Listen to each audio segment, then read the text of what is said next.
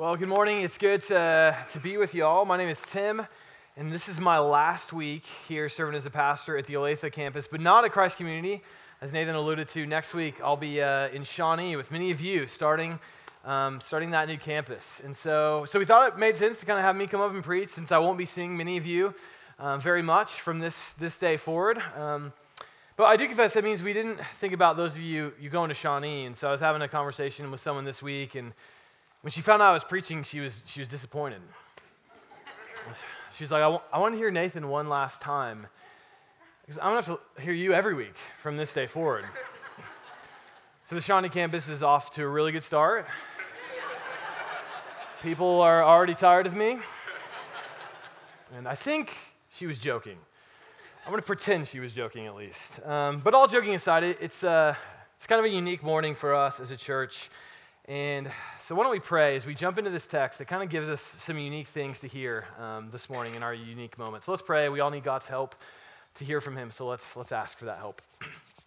God, we thank you that you're a God who speaks, a God who sends his Son, and a God who empowers us with your Spirit to understand your word, to be equipped to love you and to serve you with our lives. Help us to hear now. Give us ears to hear and eyes to see your word. In Jesus' name, amen. Well, we're all becoming something. The only question is what? And when I was 24, I thought I had already become a preacher, a pastor. And so I did what probably no 24-year-old should ever do. I began to look for a job at a church where I could preach every week, be the lead pastor. And perhaps even more surprising than my self-confidence that I was ready to preach was that there was a church actually willing to hire me to come and preach. And so at 24, I was a lead pastor at a small church in a small town in Indiana, the Oasis Church. And I loved that church. And I could say with confidence, they loved me as well. They were really kind to me. But it was weird. That I preached on sex and marriage as a 24-year-old unmarried single guy. And it was even worse than it sounds. That I was expected to give leadership to the children's ministry, even though I had never spent a moment of my life in children's ministry. That I was expected to lead the elder team of guys who were twice my age. And it wasn't long before I was quickly overwhelmed and outmatched. But it wasn't from children's ministry or elders teams. It was just feeling the daily overwhelming reality of trying to help people walk through this life. As a pastor, what do you say to a family grieving a death at the hospital? What do you say to the teenager experiencing and wrestling through same-sex attraction? What do you say to the father who's abandoning his wife, abandoning his kids? That I just was quickly outmatched, overwhelmed, not sure what to say or what to do in those moments. Now, I loved Jesus and I loved his church, but I began to wonder if maybe God had a different way forward for me, something other than being a pastor. And so I made the decision at 27, married at that time, to go to Chicago, go to seminary, which is where I came to Kansas City from. And seminary really was supposed to be a sense of God determining what's he calling me to do, what's he want me to do with my life, to be this sort of quest of understanding what he has for me in my future. And so I went, but quickly realized with a wife and kids, I had to work 2 jobs while I was going to school, which meant 80 hours a week at school or work, sometimes more. And I was just worn out most of the time. It was far from what I hoped it would be. One of my jobs was at Starbucks, and so I felt like I just had this complete side thing going on that had nothing to do with this quest of finding out who I was and what God was calling me to be. That there were times when I did not want to write the paper that was due the next day. Or there were books that I read for class that were so boring, they should not have ever been written. And I quickly found myself in places I didn't want to be, doing things that I didn't want to do. I was becoming something. I just didn't know what. And this experience I hoped for, I longed for it to guide me, for God to show me what he was calling me to do and be. I suddenly was wondering if it was going to happen or not. That we all are becoming something. We go through that process of being formed. And what's interesting to me is we just heard a text that said Jesus went through the same sort of thing. And I know it's the last thing we expect to hear of Jesus, but Luke repeats it so that we don't miss it, right? He says it in verse 40, that the child Jesus, he grew and became strong, filled with wisdom. In verse 52, he says almost the same thing, right? That Jesus increased in wisdom and in stature and in favor with God and man. What does that mean, that Jesus increased in favor, increased in wisdom, increased in strength? Well, Jesus, like us, he was being formed into something. His life also, this text will show us, is different than how you and I often approach our lives. Now, maybe you're not a Christian, and your only picture of Jesus is from bad Christian art, where Jesus has really soft hair and soft skin. He looks very otherworldly, right? Or maybe you're a Christian, and that's your view of Jesus. And yet, this text takes us away from that. Jesus was a kid who had parents and who had disagreements with those parents, right? That's what we just read about. That Jesus spent most of his life as a carpenter, probably had had callus on his hands, working a blue-collar job. That Jesus, the Son of God, lived most of his life doing what you and I do every day, dealing with family complexity and going to work. Jesus went through the same sort of things we went through in life, but how he approached it is fundamentally different than how we tend to approach it. Because even Jesus had to submit. Even Jesus had to wait. Even Jesus had to become. But unlike us, he embraced the waiting, embraced submission, embraced who he was called to become. And so this morning, as we look at this text, we'll see we're all becoming something. The only question is what? And so let's look at Jesus under those three headings. Even Jesus had to wait, even Jesus had to become, even Jesus had to submit. So first, even Jesus had to wait. This is the only story we get of Jesus' childhood, and if you're like me, that's sort of disappointing. I wish the Gospels were full of stories of Jesus from his childhood. Did Jesus ever use his miraculous power in a Little League game? Did he ever get a math problem wrong? What did he do when other people made fun of him? And yet, this is the only story we get from the gospel writers who lived with and knew Jesus and followed him when he was alive. And so I think that's why a couple hundred years later, a few people thought we need to fill in the gaps. And so they just made up stories about Jesus' childhood. And the stories they made up, actually one became an entire gospel called the Gospel of the Infancy of Jesus Christ. I want to be clear, these things were made up, okay, they did not happen, but they wanted to fill in the gaps. What was Jesus as a child like? And so a couple stories. One was Jesus was on the Sabbath one day, and he was out, and he took some clay, he formed a pigeon, and he breathed it into life, and it became alive. But there was a boy there who didn't like this because he thought you shouldn't make clay pigeons and breathe them into life on the Sabbath. And so he told Jesus off. And so Jesus told him off, and the boy died. That's story one. Story two, this is my favorite. Well, I shouldn't say it's my favorite, but Jesus was in class one day. He was learning that the teacher was trying to teach him the alphabet. And as he's teaching the alphabet, Jesus is the Son of God. He invented the alphabet. He doesn't need to learn it. And so the teacher's teaching it. Jesus then asks a question, which was kind of insubordinate, kind of disrespectful. So the teacher goes to get the whip, to whip Jesus. And as the teacher comes to whip Jesus, the teacher falls down and dies. Right? I mean, that's sort of what we expect to read, maybe minus the stuff where Jesus is killing off his teachers, right? We expect this miraculous, powerful Jesus who's in control and front and center. And to some extent, that's what we get in Luke 2, and yet in another way, it's not at all what we see. Jesus does amaze. He is brilliant. People are in complete awe of him. He's ready. But then he goes and lives in obscurity for the next 18 years of his life. He waits. Even Jesus had to wait. And Jesus waits in interesting ways. The first being that Jesus went to church. And I know that they didn't have churches there. I'm sort of updating the language. But Jesus entered into the yearly rhythm that any Jew would have entered into at that time. I mean, that's what we read in verses 41 and 42. And now his parents went up to Jerusalem every year at the feast of the Passover. And when he was 12 years old, they went up, according to the custom. But Jesus, he celebrated the feasts. He went to synagogue. Even though he was God, the Messiah, he sat under other rabbi teaching. That Jesus entered into the weekly rhythm God called his people to. Now, I often expect God to work, or I want God to work in big and powerful and miraculous ways. And God does work in that way.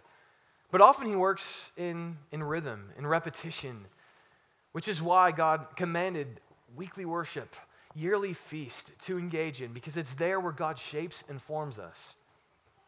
Right? That God shapes and forms us, right, in normal ways, right, over cups of coffee in a church lobby, in the space of a community group where over time you're just talking about work or family or disappointments or joys, and suddenly people who were strangers become like family.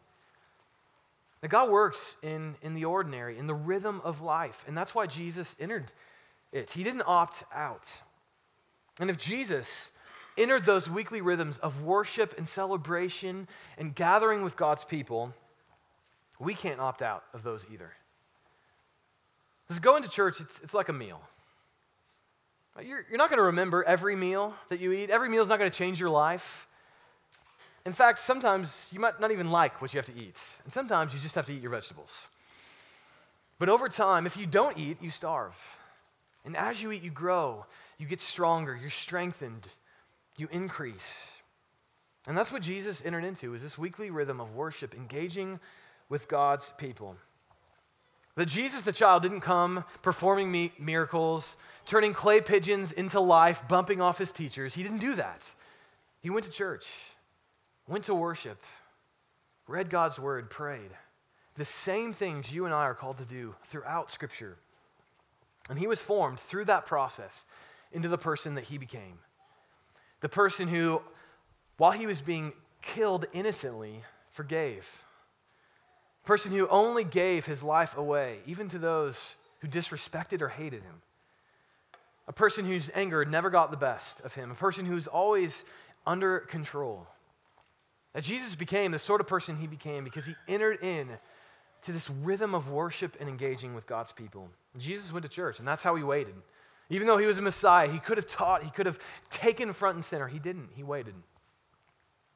But another way Jesus waits is interesting. We can't miss it. Jesus is ready, but he still waits. And that's really the point of verse 46, which we can't miss. It's really the center of this passage, where Luke writes, after 3 days, they found him in the temple, sitting among the teachers, listening to them and asking them questions. And all who heard him were amazed at his understanding and his answers. Now, it's important for us to see this, that in that day, to ask questions was to teach. Like for us, when we ask questions, we're learning, but that's not what Luke is saying here. Jesus is there at 12 years. He's instructing, he's teaching, and they're amazed. They're blown away. That he's ready. It's not like he's 12 years old and he needs to grow and figure it out. No, he is ready. He's brilliant. He's amazing. And yet, he'll go and live in obscurity for 18 years after this moment. Which raises a question. Why? If he was ready, why did he wait 18 years to go and be the Messiah, to go and do his ministry? And I think that question reveals something you and I often miss in our culture, in our time, in our place. And that is, most of my life has been spent waiting. Right? In middle school, I couldn't wait for high school. High school, I couldn't wait for college. College, I couldn't wait to get out and get a job. And when I went to seminary, I couldn't wait to find out where I was going to go next. When I got to Christ Community, I couldn't wait to find out where my permanent home would be. Then I couldn't wait till the Shawnee campus was going to start, although I won't be waiting much longer for that now. Right? We're always waiting, and it's really easy, right, to check out in the waiting. To just think, well, when that happens, when that takes place, then I'll be able to enter into a life. Then I'll become what I want to become. And to do that is to miss that it's in the waiting we're formed. It's in the waiting we're becoming who God intends us to be. And you can probably relate, right? Maybe it's your job, that you want to find a new one, but you just haven't found a better place. Or maybe you're waiting for a promotion, and it hasn't happened. Or maybe it's your kids, right? There's just a difficult stage or a difficult season happening. You're just waiting for that season to end. But we can always wait and look ahead to the next thing, and yet we can't miss that Jesus is being formed in his waiting here, that in the waiting we're becoming something. Now, what's fascinating to me is verse 52. When Luke says that Jesus grew in favor with God, well, he was a 12-year-old. Right? He was growing in favor of God, just being a faithful 12-year-old, of going to temple, of obeying and submitting to his parents. Right? That at his baptism, God the Father says of Jesus, "This is my son with whom I'm well pleased." And all Jesus had done at that point was work as a carpenter for 18 years and be faithful to his parents. He hadn't done anything spiritual. He hadn't taught anybody. He hadn't done any miracles. All he had done was live a normal human life. And yet God says, "I'm well pleased with your life." That in the waiting, we are formed into something. So wherever you're at in life right now, whether it's your job, whether it's your kids, if you're waiting, don't miss that in this moment, God is forming you into the person he means and intends you to be. Enter into that process. Wait. Even Jesus had to wait. Well, what happens next is no doubt going to be the least favorite point of the sermon, which is even Jesus had to submit, which is, let's be honest, that's almost a curse word in our culture today, submission. And before we jump into that, though, what happens in this text is so confusing to me. I don't understand what happened, right? Mary and Joseph, they lose Jesus. Which, if you're a parent, it's worth taking a step back and just being encouraged for a moment, because Jesus was perfect. Mary and Joseph had a perfect kid. Okay, not perfect like you think your kids are. Like, he was really perfect. And so parenting's hard even if your child is perfect, right? You're going to lose them. Or if you, all of us, right, we've all lost a kid at some point, the mall, grocery store, somewhere. And if you ever do that in the future, have done it in the past, at least you can say, you never lost the Messiah. Right? So Mary and Joseph, they find him, they get to Jesus, and they ask him, what have you been doing? What happened? And Jesus' response in verse 49, we can't miss it. It marks a shift in Luke's gospel. Jesus says this. He says, "Why were you looking for me? Did you not know that I must be in my Father's house?" And they did not understand the saying that he spoke to them. And I confess, I don't really understand what he's saying here either, except for in that day, to be in your Father's house was to be like your Father. And Jesus is saying to Mary and Joseph, I think in a kind way, not disrespectful, not angry, any of that. He's saying, I'm not Joseph's son. I'm God the Father's son, which is why I'm in his house, learning his ways, teaching his word. That's my calling in life. That for Jesus to say, I should be in my Father's house, wasn't to explain his location, but his vocation, what he was called to be and do with his life. And so that's why he's in the temple. That's why he is not with his parents. But what's interesting is even though Jesus says, listen, Mary, Joseph, I'm the Son of God, what happens next, it should just blow our minds. It says Jesus even submitted to his earthly parents. It says he said to them, or verse 51, and he went down with them and came to Nazareth and was submissive to them. That Jesus, the Son of God, he didn't just submit to the will of his Father in heaven, that God the Father, he also submitted to his earthly parents, which it should be shocking to us who don't want to submit to anybody, and we're not the Messiah. Jesus submitted to his parents, which is absolutely countercultural to how we think we are supposed to become something. Right? We think in order to become, we need to be free. We need to let go of constraints. We need to not have things inhibiting us. We need to be free. And that's why if you watch any movie or read any book about finding yourself or about going on a quest, it's almost always going to include, you got to leave your spouse, you got to quit your job, you got to sell your possessions, you got to get rid of that stuff that holds you down. Right? That's why in Frozen, Elsa tells us that it's time for her to, I should have had this memorized, it's time to see what I can do, to test the limits and break through. No right, no wrong, no rules for me. I'm free, let it go. I'm not going to sing it. Although I really wanted to. Right? And that her attitude, it reflects ours. Of course, in a few minutes after she sings that, she makes a big snow monster and almost kills her sister, but maybe we shouldn't listen to her. Right? And that's our attitude, right? We need to be free. We need to let it go. That we're all becoming something. And there are really only two ways to become something. One is to become what you want, to follow your own way, to follow your own heart, trust your intuition, guide and clear out your own path. That's what most people do, and that's, for most people, what helps you become what you really should become. And there's the way of Jesus, submission. Submitting to his heavenly Father, submitting to his earthly parents, submitting to death, even death on a cross for us. Even Jesus had to submit. In Jesus' way, it's different than ours. And I think for us, we need to hear the warning of what it means to follow our own hearts, the destructive way of that. And G.K. Chesterton had, an author from the early 1900s, had a really memorable quote that just is the warning of what it means to worship the God within, to follow our own hearts, our own tuition. He said this in his book, Orthodoxy. He said, of all the horrible religions, the most horrible is the worship of the God within. That Jones shall worship the God within turns out ultimately to mean that Jones shall worship Jones. Let Jones worship the sun or moon, anything rather than the inner light. Let Jones worship cats or crocodiles, if he can find any in his streets, but not the God within. I love that. It's just such a memorable quote that Chesterton's saying, it's better for you today to go out, if you can find a crocodile or a cat in your street, go and kill it, stuff it, put it in your living room, pray to it, and have it direct your way of life. That's better than trying to guide your own path, trying to follow your own heart. That is a better way. It's a dangerous path when we follow our own hearts. And I know that's completely countercultural. But the reality is, if we're not submitting our thoughts, our will, our life to something outside of ourselves, we'll never become the sort of person Jesus became.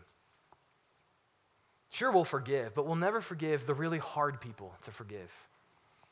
Sure, we'll serve, but we'll never serve the people who Jesus served, the very people who crucified him and cursed him. Sure, we might be generous, but we'll never care for the poor or the vulnerable the way that Jesus did. You'll never become the sort of person that Jesus became, selfless and trusting and kind and gracious, unless you do the things that he did. And one of those things was submit. Right? So our context, it means submitting to a boss, even a boss that's hard to submit to. It means submitting to a disrespectful coworker maybe and working with them through hard conversations. Kids, and this is going to be your least favorite point of the sermon, kids, it means submitting to your parents. Right? It's there. Jesus did it, and it stinks. I know, and I know I'm a parent. You're like, that's not fair. You're a parent. You would say that. I would say that. I know. It's not fair. But Jesus submitted to his parents, trusted them even when he disagreed, was respectful even when they made mistakes. And we should be the same way, because in those acts of submission, we're becoming the sort of person that God intends us to be. That's where we're formed, is in the submitting, in the waiting. It's hard. We don't like to do it. But that's the only way we'll become who God intends us to be.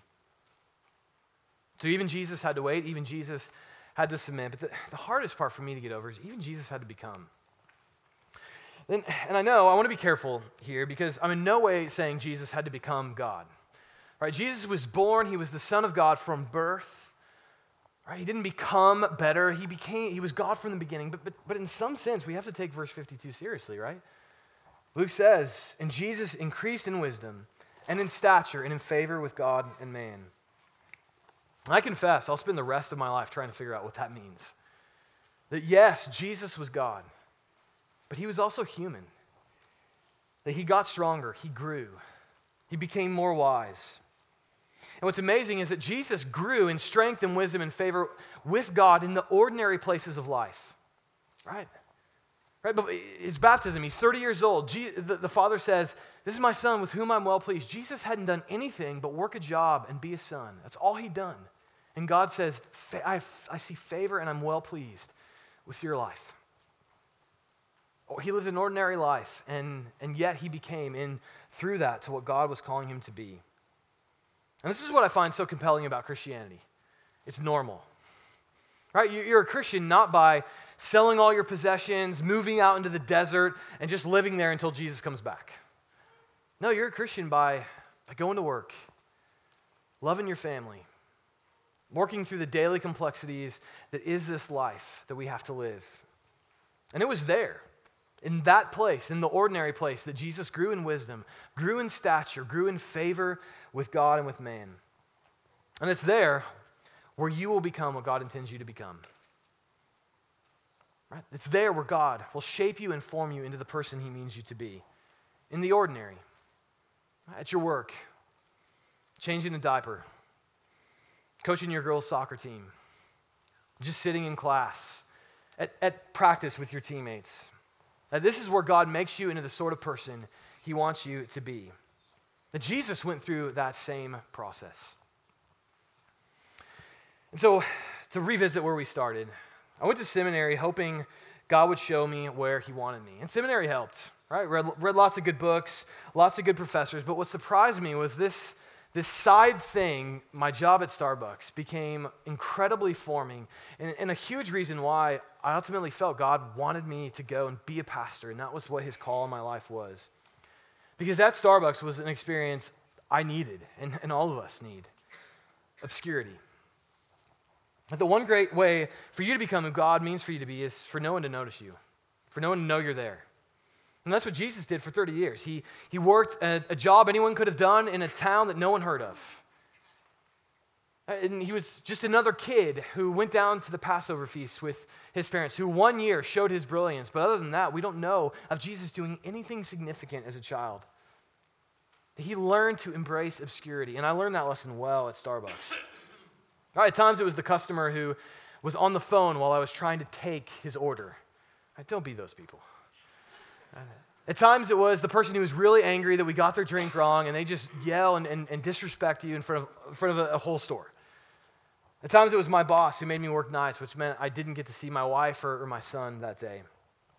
At times it meant scrubbing these drains that we dumped everything down and they smelled like they were Satan's dwelling place. It was awful. It didn't matter what it was, but those moments of obscurity shaped me, formed me, showed me what I missed in my first go-around at trying to be a pastor in Indiana. I don't need much, and we don't need much to be a church. We just need good news and the presence of Jesus. And we have both of those things. Now, Jesus learned to walk the life that you and I walked. The normal everyday problems, the normal everyday nuisances, he walked through it all so that he could walk through your life with you. And we're a church, what makes us unique is not that we can give great answers, not that we always have the right thing to say, not that we always can give just the right moments or just the right answer to just the right question. That's what my time at Starbucks taught me. That working with people who didn't know Jesus, I found quickly, they didn't care about any of the questions that I wanted to answer for them. They already had answers, and they liked them. What they didn't have and what they wanted to know was that God was present, that he was really there, that he hadn't abandoned them. And church, that's something we can offer to people, the presence of Jesus. It's what made me want to be a pastor again, that we may not have much, but if we have the presence of Jesus, we have everything we need. And I can't explain it because, let's be honest, we're a bunch of normal people. We're not impressive as a church, right? And yet, there's something unique about this place, about the church community, that makes this place more powerful than any other community that I've been a part of. That Jesus is present here, right? He's present in our children's ministry with their joy and their laughter. He's present in our students with their idealism and their passion. He's present amongst one another in our community groups when we pray for each other and eat together. That Jesus is present, and that is what makes the church unique. And that's what makes today so difficult, right? For those of us leaving and going to Shawnee, for those of us staying here and remaining in Olathe, you're saying goodbye to people who have become the presence of Jesus to you. I still remember my first Sunday here. It was almost 3 years ago. We were interviewing, my wife and I, our son Isaiah, who's now almost 3, was only a couple months old. And so Missy nursed him during the music, and she brought him back in, and right there in the back of the sanctuary, Isaiah just projectile vomited everywhere. And I don't know if he was a dog, like marking his territory, like, I like this church, I think we'll stay here. Or what it was. He just threw it up everywhere, right? And people were nice, they helped clean it up. And to me, it's just a picture of what this place became, not the vomit, but just this fact that through so many small ways, you guys, this church, became the presence of Jesus to us, to our family. Right? Maybe it was cleaning up our son's vomit, or maybe it was helping us figure out how to raise a 3 and a 1-year-old. Maybe it was praying for us, encouraging me after a sermon. Right? That's what makes the church great, is we become the presence of Jesus to one another. And that's why we have to keep planting more churches. Keep planting more places that are ordinary and that offer the one thing we all need, which is the presence of Jesus. And the only way you can be present is to be in a place with someone. And so today is hard for us because this is an ordinary place, but with an extraordinary message, the good news of Jesus. And that's also why Jesus can never just be only our example, right? I mean, if you hear today, hey, you need to submit and you need to wait, right? You're just going to feel disappointed and like, oh, good, I can never do that because that's how I feel. And yet Jesus' life was lived so that you and I could have the strength and the power and the hope to live into the waiting and the submission. Right? Even Jesus had to wait. Right? Even Jesus had to submit. And in his waiting, in his submission, he means that we can wait knowing we won't wait forever. That we can submit knowing that his submission on a cross for us frees us to live under him in joy and hope and happiness. And above all, we know that because he died and he rose again, we will become everything he intends us to be. Because we're all becoming something. And he intends us to be like him. Let's pray. God, I give you thanks for your church. Thanks for the people in this room. And I pray Jesus would be present and near, and his good news would take over our hearts and fill them with hope. God, I pray you'd help us to be people who submit, people who wait, people who trust you and live our lives after you in all that we say and do.